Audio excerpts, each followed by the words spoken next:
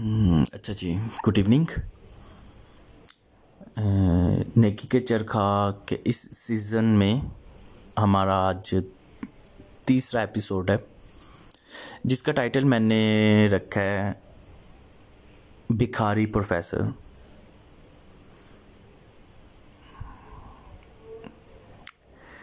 मैं mobile shop मैंने बनाई, अभी कुछ देर ही मैंने चलाई, 2-3 महीने चलाई थी।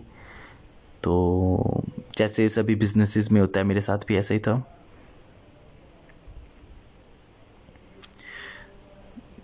बहुत मुश्किल से चलता है नया कारोबार जो है ना, आपका काफ़ी मेहनत स्ट्रगल करनी पड़ती है। लेकिन फिर भी अल्लाह पाक का शुक्र है कि मैं वहाँ से अपने रेंट निकालता रहूँ और इलेक्ट्रिसिटी का खर्चा जो है ना वो भी बड़ी आसानी से निकलता रहा। एक दफ़ा क्या होता है कि एक बंदा मेरी शॉप पे आता है, जिसकी उम्र लगभग होगी 55 से 60 साल के करीब होगी। और वो शॉप में इंटर होते ही एक पेपर मेरे हाथ में थमा देता है। उसमें कुछ इस तरह तहरीर था कि मुझे जिगर का मसला है, मैं ये ट्रांसप्लांट होना है जिस पे लाखों खर्चा आना है, और वो पाकिस्तान से बाहर होगा। मैं म्यू हॉस्पिटल में ट्रीटमेंट करवा रहा हूँ और उस पर भी अच्छा खासा खर्चा लग जाता है। आप अपनी गुंजाइश के मुताबिक मेरी जितनी हेल्प कर सकते हैं करते हैं। मुझे थोड़ी देर के लिए ना ये फील हुआ कि ये बंदा जो है ना बस वही कोई डोंगी है, आ गया शॉप पे ये ड्रामा करके। क्योंकि अच्छी खासी इसने ना पैंट शर्ट पहनी हुई थी, वो अलग बात है थोड़ी सी मैली कुचैली थी, लेकिन उसमें ना ड्रेसिंग सेंस थी। मैंने शॉप पे बिठाया है और जब उससे बात करना चाहिए ना तो वो बंदा बोल नहीं था सकता। मैंने पेंसिल पकड़ी, नोटपैड पे मैंने लिखा, उसके बारे में पूछा कि कौन हो, कहाँ से हो। तो जब उन्होंने जवाब दिया तो मैं सुन के एकदम से हैरान हो गया। वो बंदा जो है ना वो टीचर था गिफ्ट यूनिवर्सिटी गुजरांवाला में। मैं ये पढ़ के बहुत ही हैरान हुआ। और देखें, सोचें ज़रा कि इंसान पर कैसे कैसे हालात आ सकते हैं जो वो सोच भी नहीं सकता, वो इमेजिन भी नहीं कर सकता। उस टीचर ने भी कभी ये नहीं सोचा होगा जो जो एक बहुत अच्छी अच्छी बातें अपने स्टूडेंट्स को बताता है, और आज वो इतना मतलब उस पर बुरा टाइम आ गया कि वो मांगने पे मजबूर हो गया। एक और जब हम बात कर रहे थे, एक जगह पे उसने जब बात की है तो मुझे बहुत अफसोस हुआ कि जब उसने ये बताया, उसका बेटा तो कोई नहीं था लेकिन उसकी एक बेटी थी जो अमेरिका में शिफ्ट थी। तो मुझे बड़ी हैरानगी हुई कि शायद उसकी बेटी भी नहीं उसे पूछ रही, इसी वजह से तो वो मांगने पे मजबूर हुआ बेचारा। और सिर्फ इसलिए कि मैं कम से कम अपना वीकली जो है ना वो ट्रीटमेंट करवा सकूं। और जो बंदा खुद इतनी बड़ी डिजीज़ में है कि उसका जो लीवर है वो ट्रांसप्लांट होना है, और वो गर्मियों के दिन में घूम रहा है बाज़ारों में।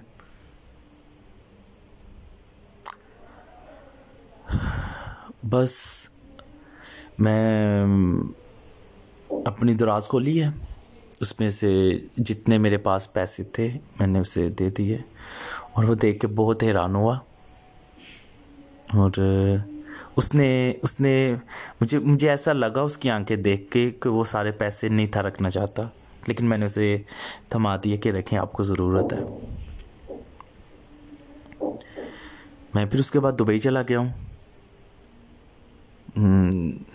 लेकिन मैंने दुबई जाने से पहले वो जब मुझे फ़र्स्ट टाइम मिला है तो मैंने उसे उस टीचर को मैंने बोला है कि अगर आप यहाँ डस्का आते हैं तो मेरे पास लाजमी आया करें। उन्होंने बताया कि मैं वीकली आता हूँ और आपके पास लाजमी विज़िट करूँगा। उसके बाद एक दो दफ़ा मेरी मुलाकात हुई। जब मैं दुबई से वापस आया हूँ तो ठीक 7-8 महीने के बाद जब दोबारा मेरी मुलाकात हुई, वो अचानक मोबाइल मार्केट में ही, तो उसने मुझे आवाज़ दी। मुझे बड़ा खुश हुआ उसकी आवाज़ सुन के। मुझे बताया उन्होंने कि मैं अभी बोल सकता हूँ और मेरी तबीयत पहले से काफ़ी बेटर है। तो मेरी खुशी की इंतहा नहीं थी तब ये चीज़ सुन के, क्योंकि जब वो पहले मेरे पास आया था तो उसकी इस तरह की हालत नहीं थी। वैसे भी 55-60 साल का बंदा जो अच्छे से रेस्ट भी नहीं कर रहा, बाज़ारों में फिर रहा है, अपने इलाज के लिए पैसे इकट्ठे कर रहा है, वो किस तरह रिकवर होगा। लेकिन वो जब इतनी रिकवरी उसमें मैंने देखी तो मैं बहुत खुश हुआ। मेरी खुशी की इंतहा नहीं थी। ऐसा भी हो सकता है जो पैसे मैंने उसे दिए, चाहे थोड़े दिए, उसी में से उसने अपना ट्रीटमेंट करवा लिया और शायद उसी पैसों से उसकी जान बची। मैं यहाँ ये चीज़ नहीं जता रहा कि मैं बहुत अच्छे काम करता हूँ, मैं बहुत नेक हूँ। खुदा माफ़ करे, अल्लाह पाक की बेहतर ज़ात है और मैं तो सबसे पहले अल्लाह पाक का शुक्र करूँगा। और मुझे यहाँ पे अपना अशफाक अहमद साहब जो हैं उनकी ना एक बात याद आ गई है। कोट उनका बहुत अच्छा और मशहूर कोट है कि अल्लाह की राह में दे दिया करो, कौन सा खुद से देते हो, उसके दिए हुए में से ही देते हो। और मैंने भी ऐसा ही किया और मैं भी आप लोगों से बस यही कहूँगा, जितना हो सके उतना लाजमन लोगों की खैरात करें। ये मत सोचें कि मेरे पास कम है, मेरे पास टाइम नहीं है, या मेरे पास ज़्यादा होंगे तब दूंगा। जब हम इस तरह की चीज़ें सोचते हैं ना तो हम कुछ भी नहीं करते। कम से कम इतना कर दें, जब अगर आपके पास कोई ज़रूरतमंद आ गया ना, उसे खाली हाथ ना भेजें, उसकी लाजमंद ज़रूरत पूरी करें। इसी तरह ना मेरे साथ एक और मैं थोड़ी सी आपको इसमें एक्सटेंड करता हूँ। एक और बात, मेरा दोस्त है, जैसे ये कोरोना वायरस चल रहा है इन दिनों में, तो मैंने वो यूनान में मेरी उससे बात हुई। मैंने कहा यार मैं सोच रहा था कि सदका निकालना चाहिए, तो मैं चाहता हूँ कि आप उधर हो तो आप कोशिश करो अपने भाई के थ्रू किसी की हेल्प कर दें, थोड़ी बहुत किसी को राशन डाल दें। उन्होंने बोला मेरे पास अभी तो मैं बेच नहीं सकता, हालात ठीक नहीं, आप खुद से करें तो मैं आपको इंशाल्लाह हालात बेहतर होते हैं तो मैं आपको ना पैसे भिजवा दूंगा। मैंने कहा चलिए ठीक है, आपके नाम से ना मैं वो सदका किसी को ना दे दूंगा। तो मेरी कुछ दिन पहले उस भाई से बात हुई है, खलील नाम है उनका। तो उन्होंने मुझे बताया कि एरी भाई, मेरा निकनेम एरी है, एरी भाई ये वाली सदके वाली बात सिर्फ आप और मुझ में थी ना। मैंने कहा हाँ ऐसे ही है। कहता है यार देख लो, मेरे जो भाई हैं ना, उनके 5 बच्चे, उनके भाई भी ठीक नहीं रहते, तो किसी ने उनके घर राशन भिजवा दिया।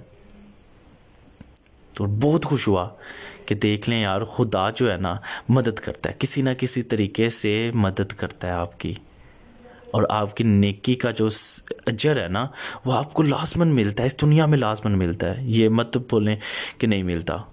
और सबसे बड़ी जो चीज़ है ना, सुकून मिलता है। सो इस तरह की छोटी छोटी ज़रूरतें लोगों की पूरी करते रहें, उनकी हेल्प करें, और ये मत सोचें कि वो किस नज़रिए से मांग रहे हैं। बस ये सोचो, शुक्र करें खुदा का कि खुदा ने आपको उन लोगों में काउंट किया है कि आप देने वालों में से हैं, लेने वालों में से नहीं। शुक्रिया।